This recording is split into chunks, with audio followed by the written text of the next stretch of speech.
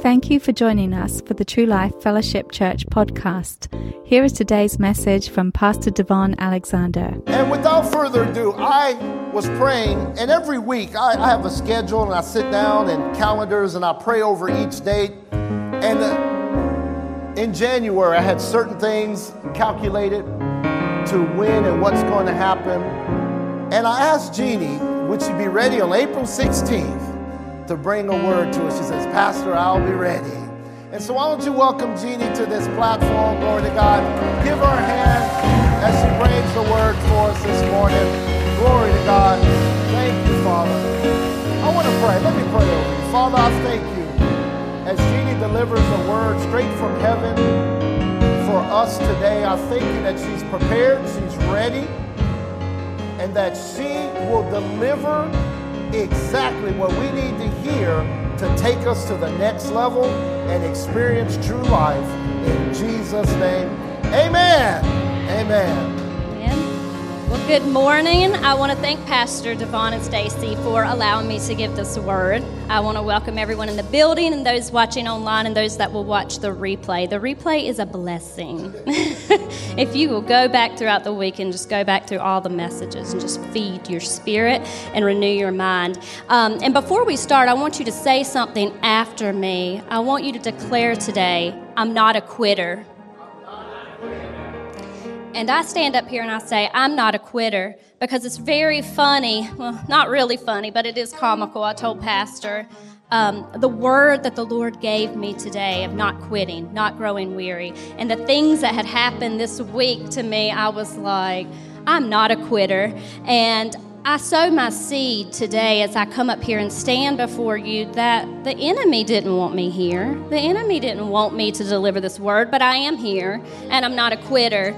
And you're here today for a reason. You didn't just get up and come. You didn't just come to warm the seat. You're here for a reason. And if you'll tap into the power of God, it'll change your life. You're not a quitter. The world will say quit. The world will say sit down. The world will say you're not valuable, you're not worthy, but you are. You are not a quitter, and we have to get this mentality and this spirit off of us to just quit when things are not easy. And so today, you are not a quitter. And I want you to hold on to that this week when you go into this world and whatever is coming at you this week. You're not a quitter.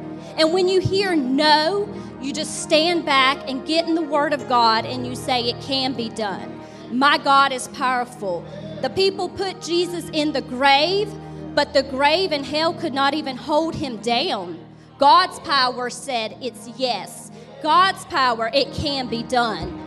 Jesus was not a quitter when he sat in that garden and he prayed for each and every one of you. And he said, God, if there is another way, let there be another way, but may your will be done. He didn't quit. He didn't quit when that pain was going through his body and he was beat and he was tortured. And the things that are not even listed in the Bible and the things that we can't even talk about that probably happened to him, because he encountered everything that we could encounter, from any type of abuse, speakable or unspeakable. He encountered it because he's our high priest. He had to go through it so that when we go through it, we can overcome through the blood of Jesus. And so we are not quitters. And so today I want you to open your Bibles to Galatians.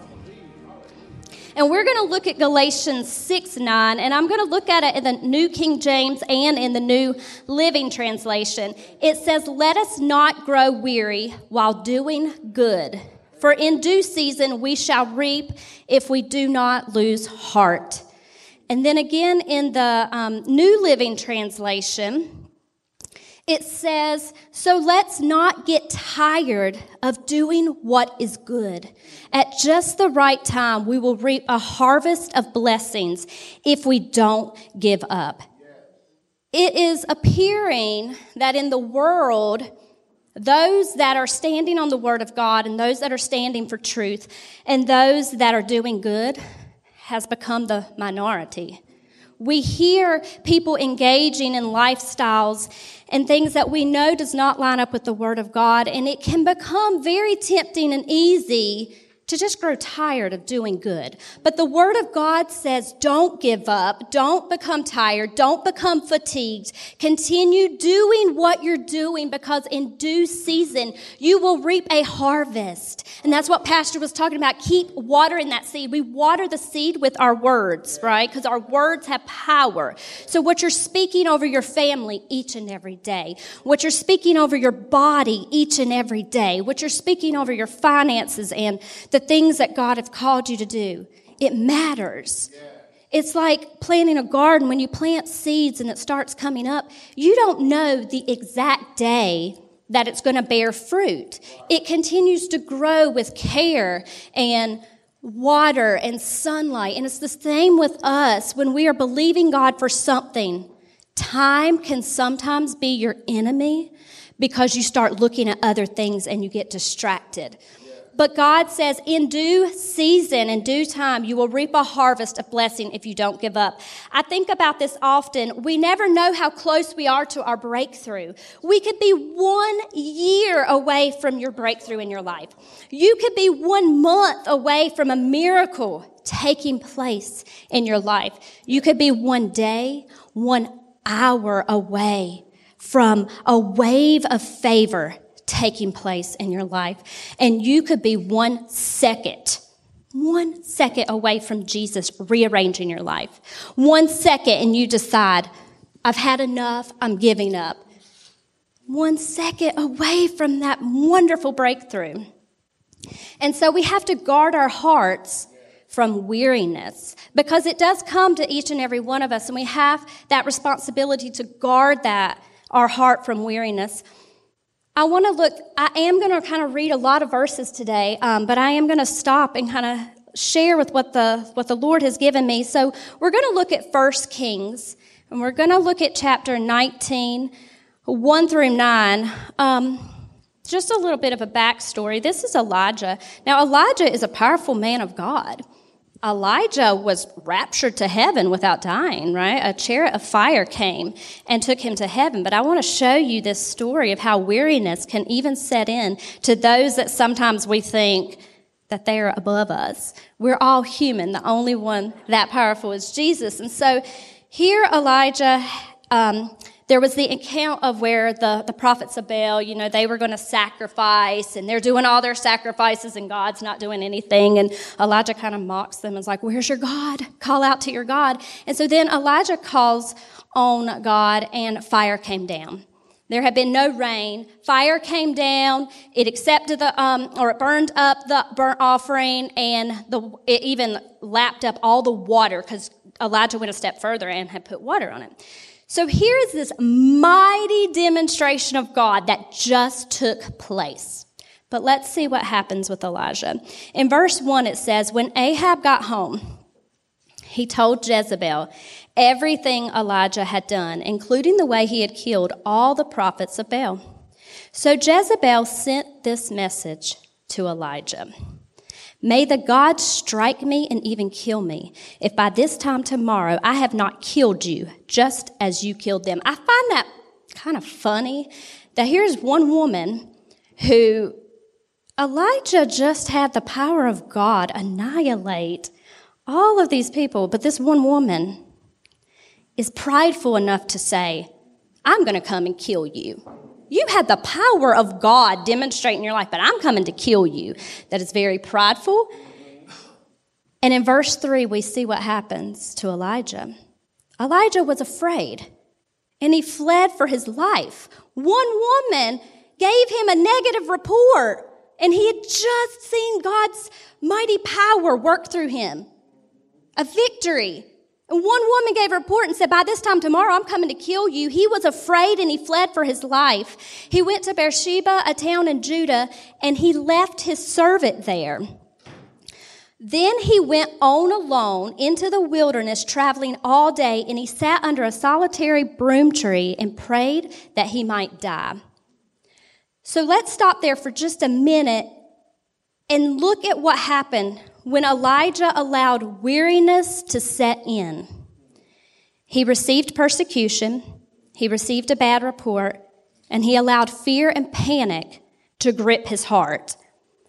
Now we look and we see that he went alone into the wilderness. He didn't have to go alone in the wilderness. He had an assistant. But isn't it interesting that he left his assistant in the town and he went alone into the wilderness, and it says he traveled all day. So now he's physically, mentally, and emotionally exhausted, and he has isolated himself. God has not called us to isolate ourselves. It is so easy when we start going through bad or negative things to pull away and try to isolate ourselves. Instead of coming to church, instead of getting around faith-filled people that want to pour into you, we start backing away. And that's not what God called us to do. We go further into verse 4. At the end of verse 4, this is what Elijah says with the power of his mouth, who just used this mouth to call down the power of God. Now he says, I have had enough, Lord. Take my life, for I am no better than my ancestors who have already died. You don't have to raise your hands, but have you ever just said, I've had enough. I've had enough, Lord. Everything that's happened, I've just had enough. And it's not to shame or make us guilty. It shows the weakness of our flesh when our faith is not built up. And so we have to watch that the level of our faith coincides with our word level. For faith comes by hearing and hearing of the word of God. So when we allow our word level to get low and we begin to isolate ourselves from situations or people, and we become to get physically and mentally and emotionally tired, it's very easy for weariness to set in and for you to give up. It says in verse 5, then he lay down and he slept under the broom tree. And when he was sleeping, an angel touched him and told him, get up and eat. He looked around, and there beside his head was some bread baked on hot stones and a jar of water. So he ate and he drank and he lay down again. In verse 7, it says, then the angel of the Lord came again, touched him, and said, get up, eat some more, or the journey ahead will be too much for you. So he got up and he ate and drank, and the food gave him enough strength to travel 40 days and 40 nights to Mount Sinai, the mountain of God. And there he came to a cave, and he slept that night. So we see here that God provided supernatural food, physical food, but it was supernatural food that gave him strength for 40 days and 40 nights. But we learn a valuable lesson here. We learn that there are times when things are coming against you, and it's one thing after another. It's that text, it's that phone call, it's that email, it's that report from the doctor about your body, it's what your bank statement is saying, it's what this family member is doing, it's what that teacher at school is saying about your grades. It's all these things coming at us at once, and it's usually the little things that start piling up that we sometimes just have to stop. We just have to stop. We have to be still. We have to turn off the distractions.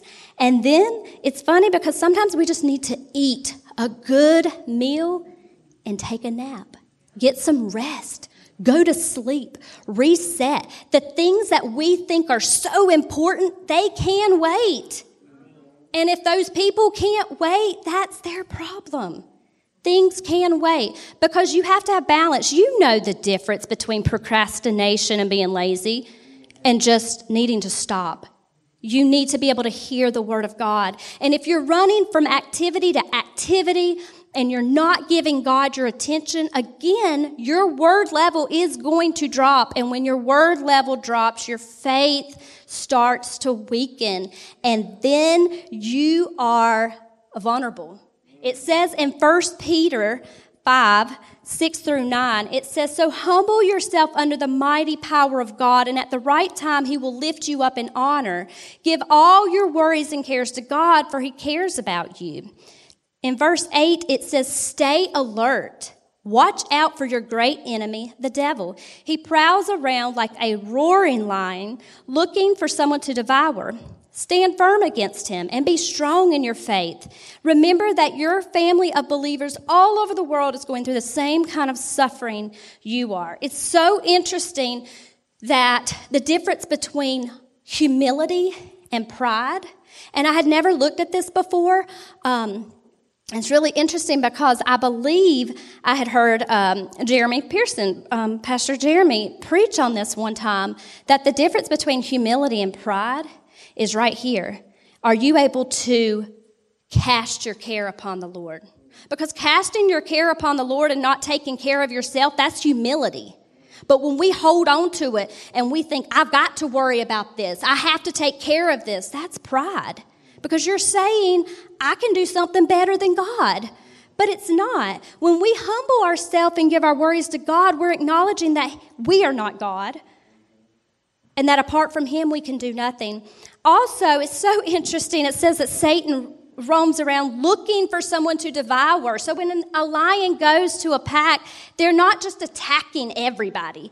They're very strategic. They're looking for the one that is weak. They're looking for the one that is out here isolated, feeble by themselves, because they're an easy prey. And I think it's so funny that Satan's such an imitator. He's not a creator, so he roams around like a lion, but we serve the Lion of Judah. It's so funny. You got to watch how the Word sets this picture up for you. That the enemy always wants to twist something to make him look like he's more powerful than he is. And that's why he can't come at you when you're filled with the Word, when your faith is up here and you're ready with your weapons, your spiritual weapons. He has to come at you when you're tired and you're weak and you're distracted. That's when he can get that foothold into your life. I want to look at Mark 4, 1 through 9. I don't think I'm going to read the whole thing. But this is talking about the farmer who sows seed. And Jesus is speaking by the lakeshore and to a large crowd, and he's giving this parable. And I want to start, let's start at verse 3, actually. It says, "Listen, a farmer went out to plant some seed, and as he scattered it across the field, some of the seed fell on a footpath, and the birds came and ate it. Other seed fell on shallow soil and underlying rock. The seed sprouted quickly because the soil was shallow, but the plant soon wilted under the hot sun, and since it didn't have deep roots, it died." Verse 7 says, "Other seed fell among thorns that grew up and choked out the tender plants, so they produced no grain. Still other seeds fell on fertile soil, and they sprouted, grew, and produced a crop that was 30, 60, and even 100 times as much had been planted." We're going to stop there, and I'm going to paraphrase. Later, the disciples went to Jesus, and they said, "What does this mean? Like, what does this even mean?" And it was interesting because in verse 13 it says, Jesus said to them, "If you don't understand the meaning of this parable, how will you understand all the other parables?" So when I see that in the Word of God, that makes me think, okay, I need to understand this parable. I need to study it. I need to know what it is saying because it's going to apply to my life. And so we're going to look here in verse 14. Jesus is explaining to the disciples what this parable means. And I want you to think about this as if it's you, your heart, the ground that Jesus is talking about. Which heart do you have? It says the farmer plants seed by taking God's word to others. So we know the seed is the word of God. The seed that fell on the footpath represents those who hear the message only to have Satan come at once and take it away. So they gave up. The seed did not produce fruit. 16 says, the seed on the rocky soil represents those who hear the message and immediately receive it with joy. But since they don't have deep roots, they don't last long. They fall away as soon as they have problems or are persecuted for believing God's word. So they give up. Verse 18 says, the seed that fell among the thorns represent others who hear God's word. But all too quickly, the message is crowded out by the worries of this life, the lure of wealth, and the desire for other things, so no fruit is produced. And again, they give up, and that fruit doesn't produce. But in verse 20, the seed that fell on good soil represents those who hear and accept God's word, and they produce a harvest of 30, 60, or even 100 times as much as had been planted. So say again, I'm not a quitter. We're not going to walk around with a quitting spirit on us. We are the church. We are the arms and feet of Jesus. We cannot get up in the morning and have this dread and this lack of joy and enthusiasm and think that we're gonna convince somebody else about our relationship with Jesus. We have to go forth and we have to be able to share the message of Jesus with people, and we can't walk around in fatigue and weariness and wanting to give up. I want to share another story in Nehemiah that is a contrast of Elijah. Now, here is Nehemiah, and I love his spirit. He is a man that, very interestingly, when we talk about Esther, he was the king's cupbearer. So here, if you go back through history and study it, we have Esther and Mordecai and the king, and then Nehemiah is the cupbearer through this whole scenario. And so as a cupbearer, it was against the law to show any emotion. You could not show sadness. You could not show anger. They said that it was punishable by death. You had to just be very flat. You had one job, and that was to taste the wine that was given to the king to make sure it wasn't poisoned. But Nehemiah hears a story, or he hears news that the wall in Jerusalem had been torn down, the gates had been burned, and he was saddened. And so here, Nehemiah goes before the same king that Esther had went to and prayed for favor. He prayed for favor before this king. And he goes, and the king says, yes, you can go and help build the wall of Jerusalem and the gates.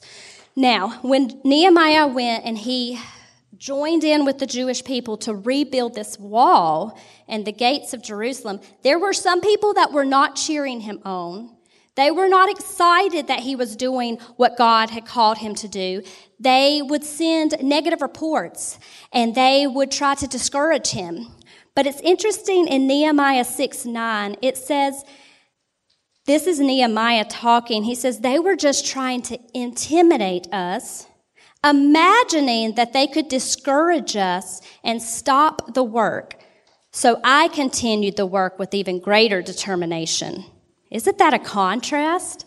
Instead of being like, I've had enough, I'm done, and no judgment on Elijah, Yeah, but he says, no. You're going to come at me with more negative reports than I am determined by the power of God to dig my feet in, and I'm going to do even more for God. I'm going to finish the work that God has called me to do. If we go back in Nehemiah 4:6, it says, in Nehemiah 4:6, it says, at last the wall was completed to half its height around the entire city, for the people had worked with enthusiasm. They joined together in unity to complete a work that God had called them to do, and they were determined. Now, in Nehemiah 4:12 through 18, I want you to see something. It says in verse 12, it says, the Jews who lived near the enemy came and told us again and again, they will come from all directions and attack us. So whose report are you going to believe? These Jewish people, they lived near the enemy, so they heard all the negative, intimidating reports every single day. And it's interesting that they didn't go to Nehemiah and say, hey, this is what's going on. We need to do this and continue being enthusiastic. They came to Nehemiah again and again and again, and they said, they're going to come from all directions and attack us. They were releasing their faith with their words. They were continuing to speak exactly what the enemy was speaking. And so this is what Nehemiah did. In verse 13, it says, so I placed armed guards around the lowest parts of the wall in the exposed areas, and I stationed the people to stand guard by families armed with swords, spears, and bows. And then I also looked over the situation. I called together the nobles and rest of the people, and I said to them, don't be afraid of the enemy. So he had a choice. He could say, you know what, you're right, they're coming. They're telling me every single day that they're coming to attack us. But Nehemiah, he wasn't naive. He didn't deny the problem. He went and looked at the situation. So we can't just deny the things that we're hearing. You know, if a doctor says this is what's going on, we can't just deny it. We have to say, okay, what are my options? But my ultimate option is the Word of God is my medicine. So if something's going on and you hear a report about I may lose my job, you can't just deny it. Okay, well, what are my options? But my final option is what's found in the Word of God. So you cannot deny your problems. Nehemiah did not deny his problem. He looked at the situation and then he stationed people together. Again, he did not isolate himself. He did not isolate the people. He put them in groups and then he gave them weapons. The Lord will fight our battles for us. And I'm going to go down to 2 Corinthians 10, 4 through 5. This is the difference. Nehemiah and the Jewish people, they had physical weapons, but this is what we have. For the weapons of our warfare are not carnal, but mighty in God, for pulling down strongholds, casting down imaginations, and every high thing that exalts itself against the knowledge of God, bringing every thought into captivity to the obedience of Christ.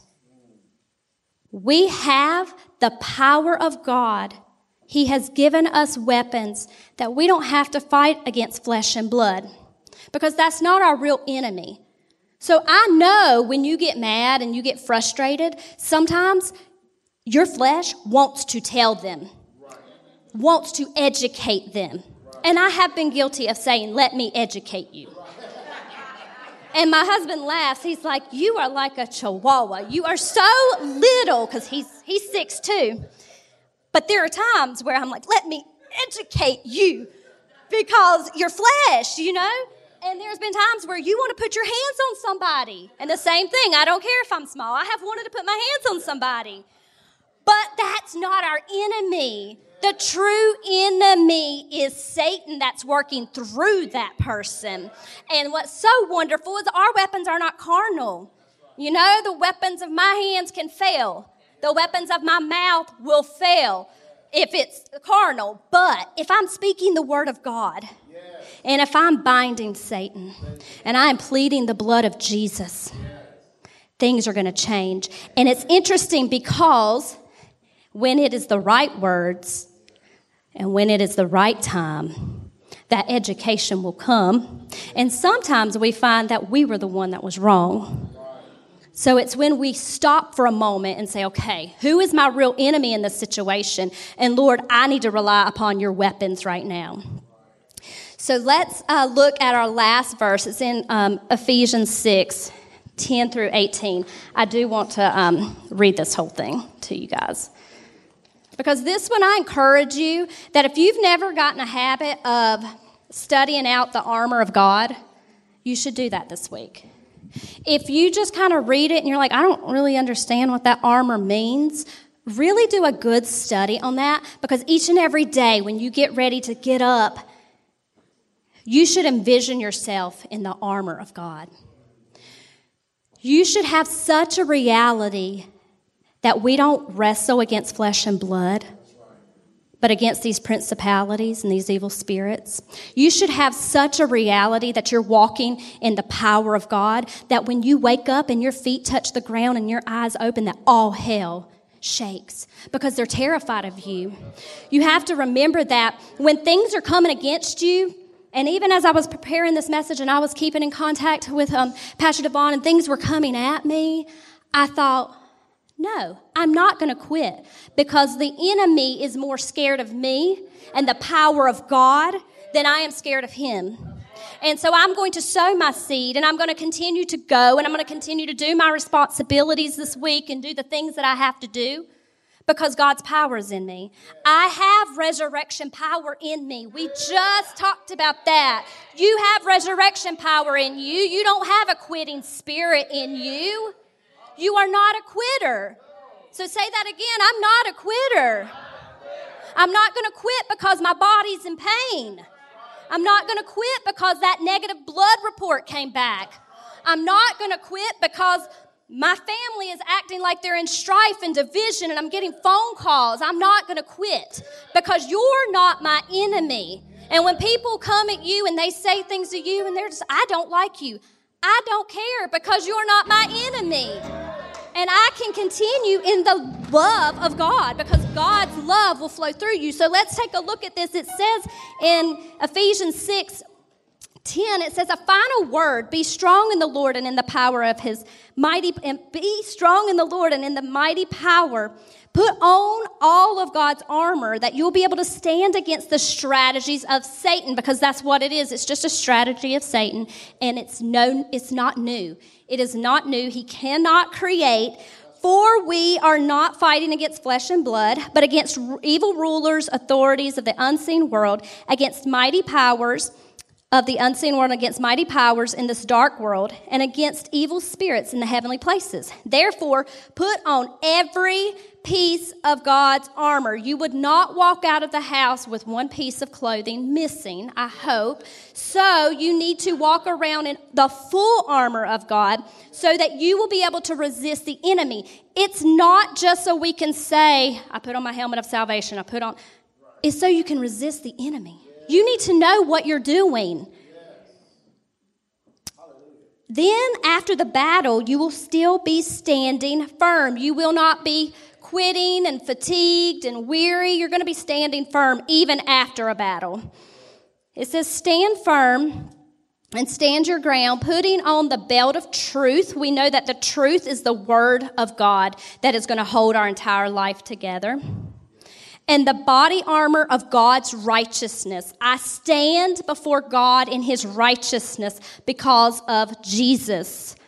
I am in right standing with God because of the blood of Jesus. For shoes, I put on peace that comes from the good news so that I will be fully prepared. And in addition to all of these, hold up the shield of faith to stop the fiery arrows of the devil. Your shield of faith, it is strong when you are in the Word of God. Your word level matters. It matters what you are putting in your eyes. That is your faith. Your faith comes by hearing and hearing and hearing and hearing the Word of God. That is how your faith grows. That is how you're able to hold that shield when the fiery darts come, because they are going to come. We cannot be naive Christians.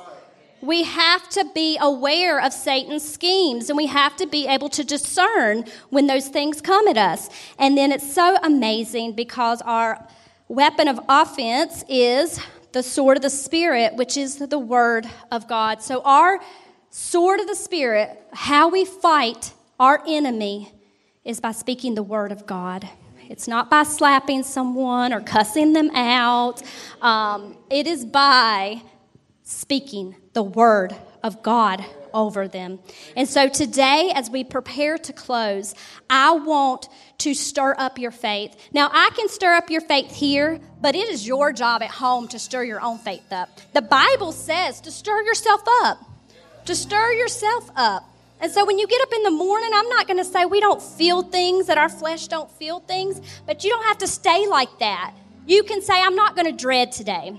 I'm not going to worry today. I'm not going to get into anxiety today. I'm going to walk in the joy of the Lord. For the joy of the Lord is my strength, and I'm not a quitter. And so when we start hearing things this week, you can look at it and say, favor. I speak favor over, and I'm not quitting. I'm not quitting because it can be done. You may be in a business transaction and you are praying and you are believing for that business transaction, and you start getting negative reports here and there. Favor. I am believing it can be done. When we get before the Lord of God and He gives you a word. Now, I'm not just saying you just pull anything out of the air, but when God puts something on your heart, do not let somebody take that away from you. Do not let the enemy take that away from you. If you are standing and you have a word from God that you are going to conceive and you are going to be a parent, it can be done. You are not a quitter. You are not going to give up and grow fatigued and weary. If God said it, it's done, and that settles it. If God says, I have prepared a spouse for you, it can be done. We are not quitters. You have been listening to the ministry of Devon Alexander, pastor of True Life Fellowship Church in Charlotte, North Carolina. For more information, go to our website at www.truelifefc.org. You can also support this ministry financially through our website. Thank you, and remember to love, learn, live, and lead.